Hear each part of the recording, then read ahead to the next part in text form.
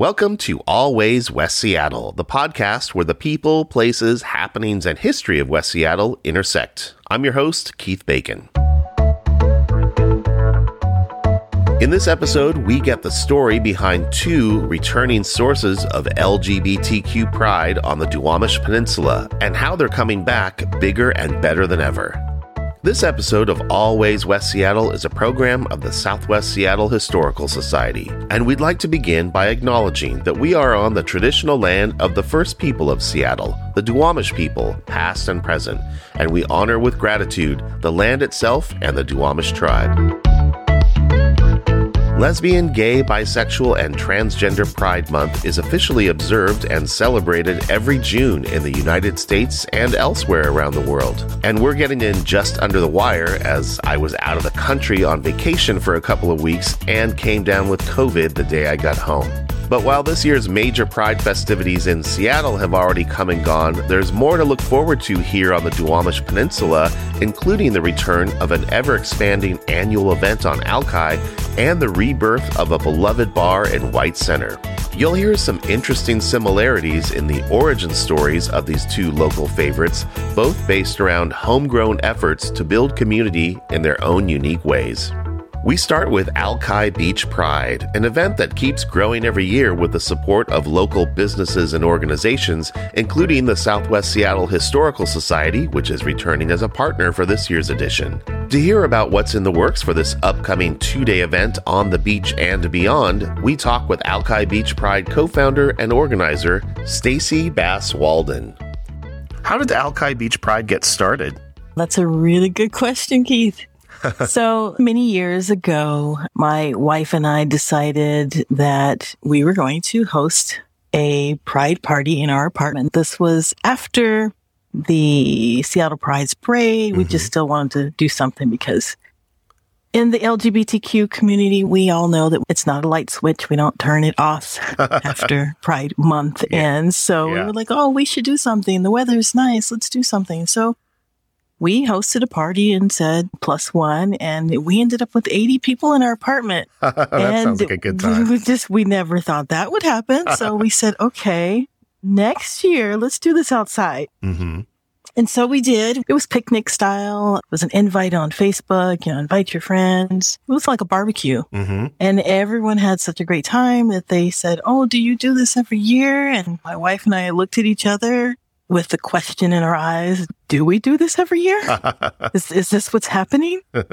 And so we kept it going. We would pick random dates, checking the weather, and host little gatherings across the street in the sand. Sometimes it would turn into a bonfire, so an all-day type thing. Mm-hmm. And then someone said, oh, you guys should have a DJ. Mm-hmm. Like that was such an easy thing to just do on the beach. Sure. just have a DJ on the beach. And so one of the business owners on Alki decided to go ahead and find a DJ for us. And we had 2 DJs on the beach. Nice. And the next thing I know, every year there was someone saying, oh, it would be really cool if you had fill in the blanks. And so we would try to see, can we do that? How do we do that? People are so helpful with their suggestions. They're so helpful with their ideas. But once again, we didn't know what we were doing except for hosting a gathering without knowing all the details that come along with it. And once we became like a public type of an event, we had to brand ourselves, to have a name. Right. Have a website, all of those things. And here we are at year 9. Year 9. Awesome. Year 9. And that's what the public would know. I mean, it's so many more years than that. And what do you have on tap for this summer's edition? The dates are August 13th and 14th. So we went from a 1-day event to a 2-day event to make sure that all ages were included to have things going on. So on Saturday, August 13th, the beach will be full of Pride goers, but we have partnered with Blue Moon Burger. And so we will have like a day party. That means a DJ, maybe some live music, possibly some performances, whether it's youth groups or drag or acoustic singers. We're still building what that set will look like, but that will be at Blue Moon Burger from 12 noon to 7 p.m. And that's all going to happen in that big outdoor space of theirs in front of the building, like looking at the beach. That's a great spot for that. Correct. So that will be Saturday. There'll also be a volleyball group just across the way. And I think that's a youth group hosting a volleyball tournament. Cool. Also, that evening on Saturday, we'll have an after party. So that is 21 and up. Mm-hmm. And that will be located inside the Admiral Pub. And so that's going to be our first time having an after party there. We usually would have everything on Alki, but businesses have changed, owners have changed, places have closed. So we're moving things around and it works out really well for us. Yeah. They're spreading the love. So day party at Blue Moon Burger, after party at Admiral Pub, and that is on that Saturday. Sunday, August 14th, it'll start off in the morning with we're just calling it a kind of a bubbles brunch, not necessarily a drag brunch. We might fill that piece in, but that will be at Arthur's Cafe. Okay. Directly across from Admiral Pub. Right. And their brunch hours are 8 a.m. to 3 p.m. So within that time frame, it will start off with a vinyl DJ set, bringing it back some old school records, and then 2 live singers. And then the idea would be to add in a couple drag performances. Great. So that's at Arthur's from 8 a.m. to 3 p.m. In between that day, so starting at 1:30 at the Statue of Liberty back down on Alki, we're going to host our 3rd skate and bike parade. That's a good time. Yeah, it worked out so well that everyone wanted to say, you should do that again. So we're doing it again. Pride on wheels. Right on wheels. We call it the rollout, with all caps with the word out. Love it. And it's so great to see all of the kids come out and dressed up in all their rainbow and unicorn gear. It's a fun event. And it's definitely open for people to participate in. Put on your wild outfit and your wheels and get down there and join the boogie line. That's right. And we'll have music attached to one of our e-bikes. So it's going to be a good time. And then, so we make our way from the Statue of Liberty all the way down to the water taxi dock, where at Marination, Mackay, we'll have a DJ already started.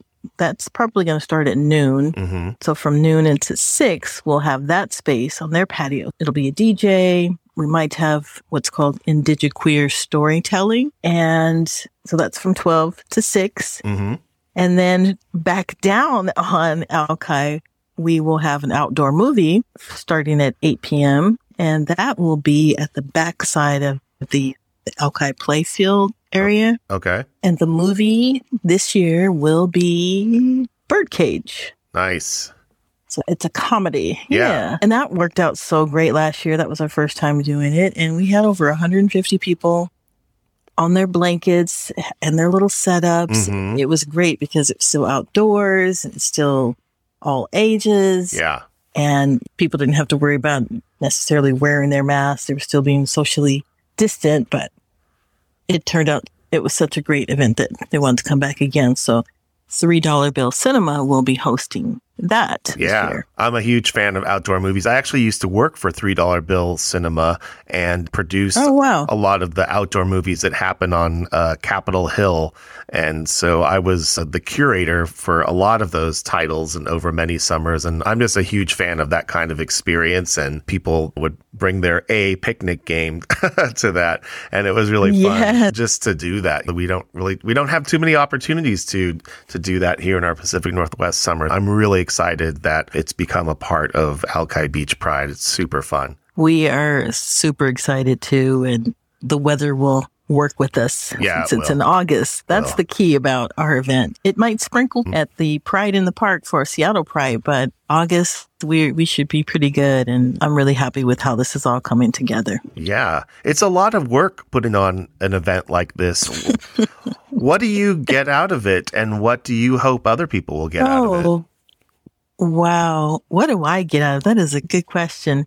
So I love hearing the stories after the fact and hearing how people met for the first time and they're still together or they're married now, but they met at our event. And what do I get out of it is the smiles, the stories behind knowing that something that we decided to create and keep building on is bringing joy to so many people. Yeah. They feel safe. Those are the words I hear. They feel safe. They know it's not crowded. They love that it's a community event and not necessarily big corporate sponsored liquor boosted type events, which nothing against that. Sure. It helps pay for fencing and porta potties and all of that when they get big like that. But I am a person who loves to help folks. And by nature, I am a nurturing person. I am a massage therapist. That's what I've done for 26 years. Oh, wow. Yeah. So not an event planner, but that's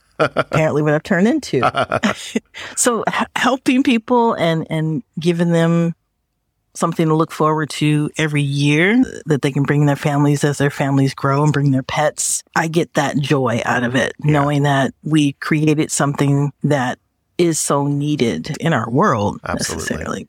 Yeah. And the folks who come to it, they get to look forward to it every year. The new folks that move over into our lovely West Seattle area, they get to say, oh, we have our own pride? Yes, you do. Yes, we do. Claim it, own it. Yes, you do have your own pride. Eventually, Keith, we will make this be something called West Seattle Pride, where it can be a week-long event where all of the businesses from the California Junction, Alaska Junction, and Morgan Junction, all the way up to White Center, will have something going on each day. And then we would make the weekend be Alki Beach Pride.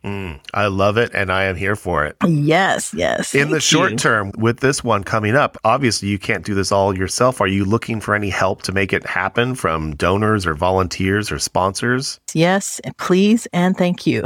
We would love to have more of the businesses help sponsor us with in-kind donations, whether that's providing gift cards for our dance party giveaways or helping us secure t-shirts for this year. We missed out on it the last 2 years. We do have our website up and running now, ready for those in-kind donations, which is alkibeachpride.org. Okay. You can follow the links in there and you can fill in the form, and I would be the one responding to those emails. And we always look for volunteers. It's not going to be it sounded busy when I mentioned all the things, but we won't need as many as we used to when we would have it on the boardwalk next to the bathhouse. But we do have that link up also in our website if someone wants to volunteer, maybe leading the roller skating. Yeah. And we would love to have some more people join our pseudo board. Right now we have 3 people and all West Seattleites. And I would love to have some folks come in that maybe have some social media expertise, because I am so not good with TikTok or Instagram. I'm 53 years old and I haven't quite got with it with some of the social media pieces. So if there's someone out there that loves posting something every day and reels and snippets and videos and can get content and post them for us, we would love to have you on board with us. Also photographers. We're looking for videographers. We're looking for drone flyers to get some footage for this year. And Cool. Is there anything else that you wanted to share about the event? We're going to have an artist flying from New York, DeAndre Breckensick, who is the first artist that's on the Sierra and Russell Wilson record label, Beauty Mark Entertainment. And he has been at our event 3 times in a row, and he's so glad to come back after 2 years of not being able to come here. So that's going to be a special piece because he's known. He was on American Idol. I don't know what season, but everyone loves his voice. From American Idol to Alki Beach. Yes, yes. Thanks for all of your time, energy, and passion in making Alki Beach Pride happen. I can't wait. I'll see you on the beach. Thank you very much.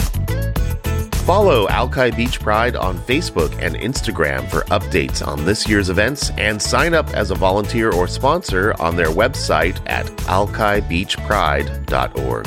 On the other end of the Duwamish Peninsula, another highly anticipated return is also taking shape. In the bustling strip of 16th Avenue Southwest that makes up the heart of White Center, the Lumberyard Bar is reopening in a new location after a devastating fire that destroyed the original incarnation, which was located right across the street. For the emotional story of overcoming adversity and tragedy in the name of building and rebuilding not just a business, but a safe space for celebrating diversity, we talked with Lumberyard co-owner Nathan Adams.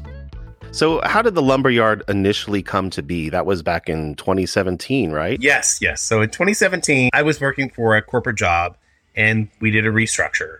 And with that restructure, they decided to take my district, I was a DM, and absorb it into other. I got a great severance package, and I was like, what do you do with this? Where do you go? At this point, I'm mid-40s, going, really? It's like, I'm from the generation that you think a lot about the company you're with, and you stick with them, and It's a lot of growth, and it's a lot of, I'm there for the long haul. Yeah. So when it happened, part of me was like very happy it happened, but also at the same time going, at my age, how do I do this again? Mm-hmm. And every job I went to interview for, I wasn't happy with. And so I finally looked at my husband. I was like, I want to do a food truck. I like to cook. Let's do it. And then we could blossom it into a restaurant, but you start small, grow big. And so then we started talking to friends about it, and they were all like, you guys throw great parties. So instead of doing a food truck, why don't you just open a gay bar? And we're like, okay, a gay bar where? They're like, West Seattle. Uh-huh. Did you live over in West Seattle at that time? Oh, yeah. We had lived over here by that time, we lived over here about 5 years. Okay. And so I was like, okay, we'll look at it. Yeah. So I pull Scruff up, open the app, and there are over 200 people within our area, within 2 miles. And I'm like, okay, well, there you go. You have 200 people, and they're gay. In this small of an area, that means there's another 100 that aren't talking. 300. If you have 300 gays, then there you go. When we decided to open the bar, we started looking and said, not the Hill, definitely off the Hill, but preferably either Georgetown, SoDo, or West Seattle. So White Center wasn't on that list. And we looked in all three of those places. We looked for 2 months, couldn't find anything. We went to the company. At that time, it was a bar in White Center. Right. They were one of the first. Yes. Yeah. So there are 3 real businesses that really started triggering the whole change in the neighborhood. And we loved the spot. And we were walking out of there after having happy hour. And we looked across the street and we saw 2 spaces. And one was the original Lumberyard. And called the landlord to ask to see it. Our biggest requisites were outdoor space. And something that wasn't so big that when you walked in, if there was only 10 people, you didn't feel like you were in a huge space with no company. Right. And that's when he showed us the Lumberyard, the original space. That's what we fell in love with. 15-foot ceilings, 16 feet wide, 70 feet long, and an outdoor space. What was it before? Before that, it was a pot shop. And I cannot remember the name, but they're now down by the docks. And then before that, in the early 70s, it was called the ABC Bar. So there's actually a video, and Marcus, who had Swallow across the street, sent me the video. You go down the street, tree-lined streets, and there it is, ABC, and there's our spot. Gotcha. So it was a bar before, but we were the first LGBTQ bar in the neighborhood, and that was really our big push. It's like, don't be a bear bar, don't be a twink bar, be everybody, and be accepting of everybody, and really enforce that. And enforce that sense of it is community. And the staff we brought on bought into it just as big as we bought into it. And that's what turned the space into something so much more special than we ever thought it would be. Had you ever run a bar or restaurant before? Restaurants, yes. I did those in my early 20s. Bars, no. This was the first one. And if I recall correctly, it was a pretty long slog to get through all the processes involved with starting a new business before you could open. It took us a year of build out. Wow. And we're now approaching a year of build out again to get the second space open. So after you initially opened, what was the community response? So the day we put it out on Facebook in the original space, myself, my husband, and our team was like, okay, come on in. We're going to do some practicing, this and that. Probably won't be that busy. And by 5 o'clock, we had an hour and a half wait to get in. Wow. and with no security. So it truly was, you really could not step into the building. And from that point on, I was like, I had no idea what we had tapped into. And so after you opened, you started building on your success fairly quickly with a number of expansion projects that really evolved the space. Yes. So first we had patio. Then we added the loading dock, which was our dance space. Mm-hmm. Eventually, we started moving all of our entertainment down to that space. And you also survived the lockdown period of the pandemic. That couldn't have been easy. It was not. I think that was the first time I realized we truly had done something different. Mm-hmm. We sponsored 2 softball teams. And as soon as the lockdown happened, they stepped up and actually started a fundraiser to help us get through the first couple of months. Mm-hmm. And they raised over $5,000 just to help us offset rent and be able to keep going. And that was the first time I was sitting there going, this is not normal. Most businesses, this doesn't happen. And so I was like, we have to make sure we come back and we do things right. So I wouldn't just take the money. I gave them all gift certificates. It's like, when we're back up and opening, just don't come in one night and expect me to give $4,000 worth of booze away. And we're good. That could be trouble. Yeah. So you made it through all that. And then just about 1 year ago, everything changed. How did you first hear about the fire? So the power went out very early that morning at the bar, and actually the whole strip. And I'd gone up to do cleaning and get us ready to go. We had a great Friday night. It was on a Saturday. Mm-hmm. So I was thinking we're going to have a really good Saturday and no power. And we wait, and I call my team and I'm like, okay, we don't have power. And finally by 6 o'clock, I'm like, we're not going to open. So we put it out there. I close everything down. I go meet my husband and my son at friends' houses for the 4th of July party that they were going to, Mm-hmm. and hang out there for a little bit. And I'm home by 11 and I fall asleep. And by 1 o'clock, my phone's blowing up, my husband's phone's blowing up, and the building's already caught fire. So I jump up out of bed and I run up there just to watch it, just not believing. Yeah. And Aaron from the skating rink and James, who's a local bartender, they came and found me and wouldn't let me stay on the street just to watch it burn. So I went back to the skating rink and watched it burn from there. Mm. And my husband went up the next morning after I came home and said, it's gone. It's just, there's nothing left. And he talked to the fire department, which time when they said it was electrical, I was like, odd, because we put all new electrical in when we built out. And the power was out. And the power was out. It's like, it just doesn't make sense that a surge could have happened that could have caused that, because we'd had power outages before. And then 2 days later, we actually were able to get our video equipment out. Mm-hmm. And once we did, that's when we found out it was arson. We had the video of them actually jumping a fence with a mask on, with sunglasses on. They knew exactly where the cameras were. They painted the camera black, and then started the fire. And so it was not just a total loss for you business-wise, but the fire was found to be deliberately set arson and considered a hate crime. What did that feel like for you? It was devastating. A big part of me was ready to just go, I'm ready to leave Seattle. I'm done. And mainly because it's like, when you build something like what we built, and I can count on one hand the 2 people I kicked out in 4 years, and one was for biting somebody's ear, and the other was because she was so drunk she didn't know where she was. That I'm sitting there going, how does this happen? How do you not know that someone is so despises what you are and what you're doing? They want to burn you down. They don't want you to exist. And it was a real wake-up call for me.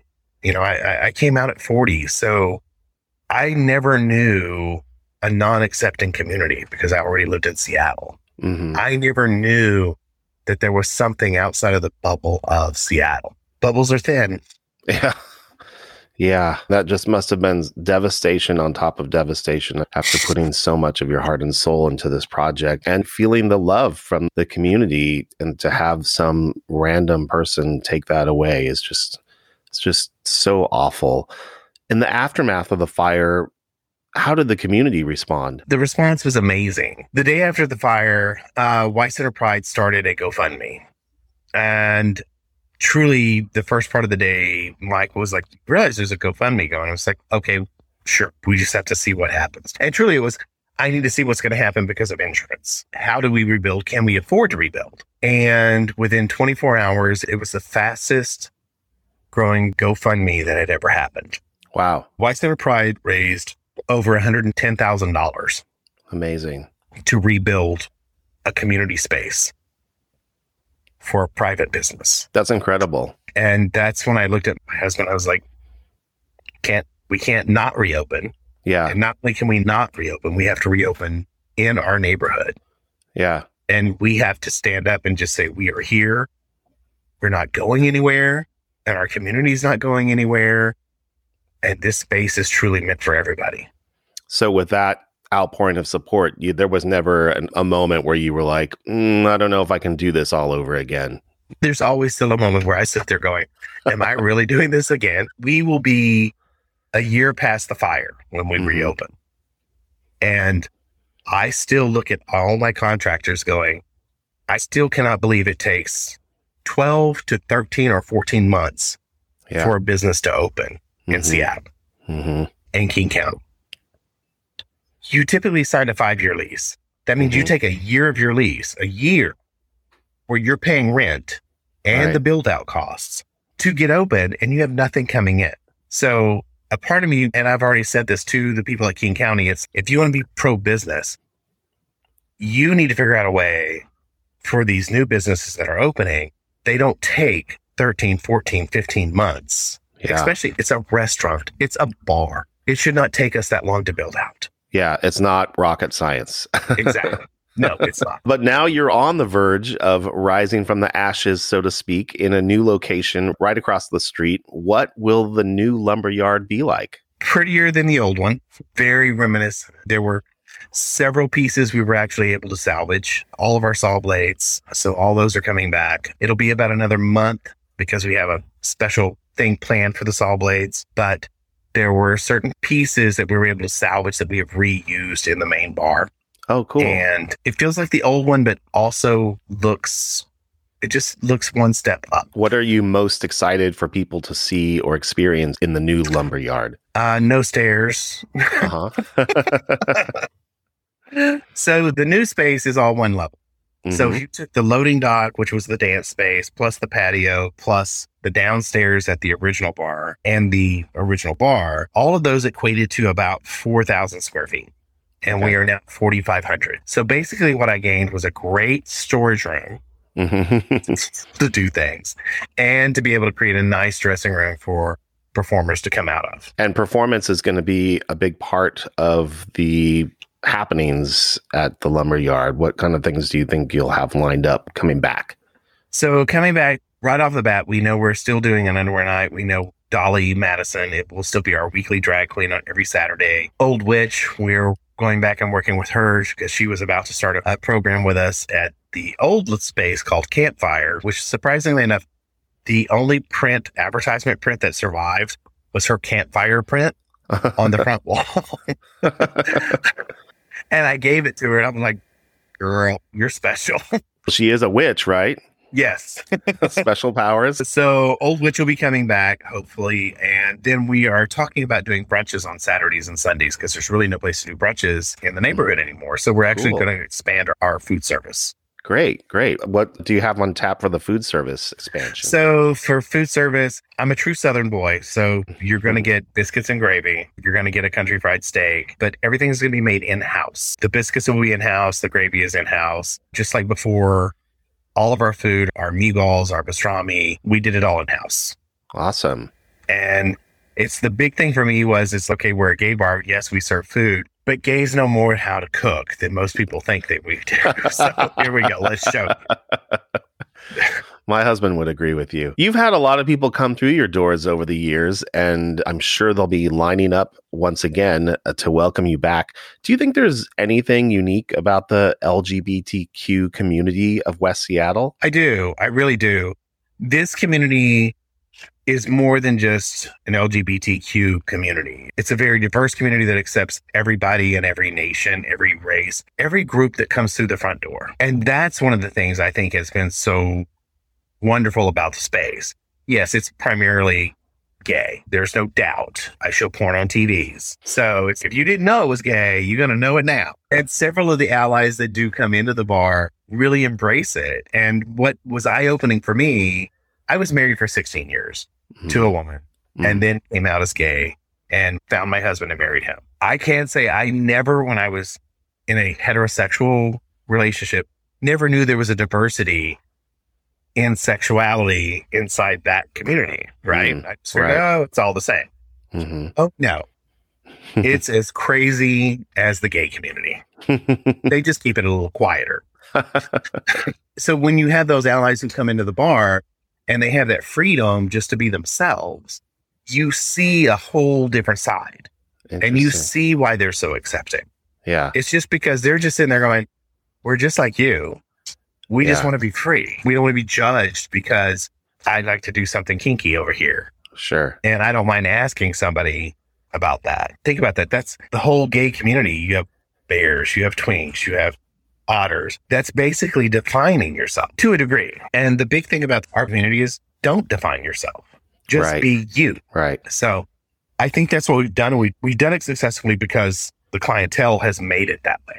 That's awesome. I think also people have these different identities, different groups, or how you relate or identify, all those kinds of things. And it's fun for people to just see each other, see and be seen, whether they are queer or allied or whatever. And I think when people come together like that to accept and celebrate each other, that's an awesome thing and cause for good times.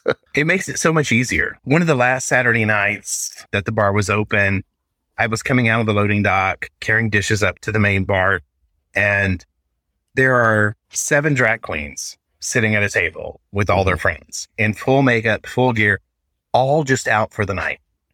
They're not out to perform. They're just out being themselves. And that was one of those points where it also made me stop and go, we've done something different. Right. Queens don't just show up and sit down and drink with their friends, not in full makeup. And it was beautiful. Why do we need queer spaces in neighborhoods like White Center and around the Duwamish Peninsula? We need queer spaces everywhere. Washington is very liberal, especially Seattle, Tacoma. There's a lot of safe spaces for queers of our community to gather and to express ourselves and to feel a community and to feel it's very comfortable to actually reach out to somebody in a bar and make a pass at them and to know it's being accepted and you're not looking at somebody throwing a punch at you. I could never do that in Arkansas. I could never do that now in Arkansas. And I love my home state, but I will never live there again. Yeah. Especially after developments with the Supreme Court, you're like, why does anybody in our community live anywhere where the community is not supporting of who we are? And yes, we want to change things and we want to move there to try to change things. There's also a point in your life where you just want to be you, right? Where you want to walk down the street with your husband. You want to hold their hand. You want to kiss them on the street. You want to feel safe.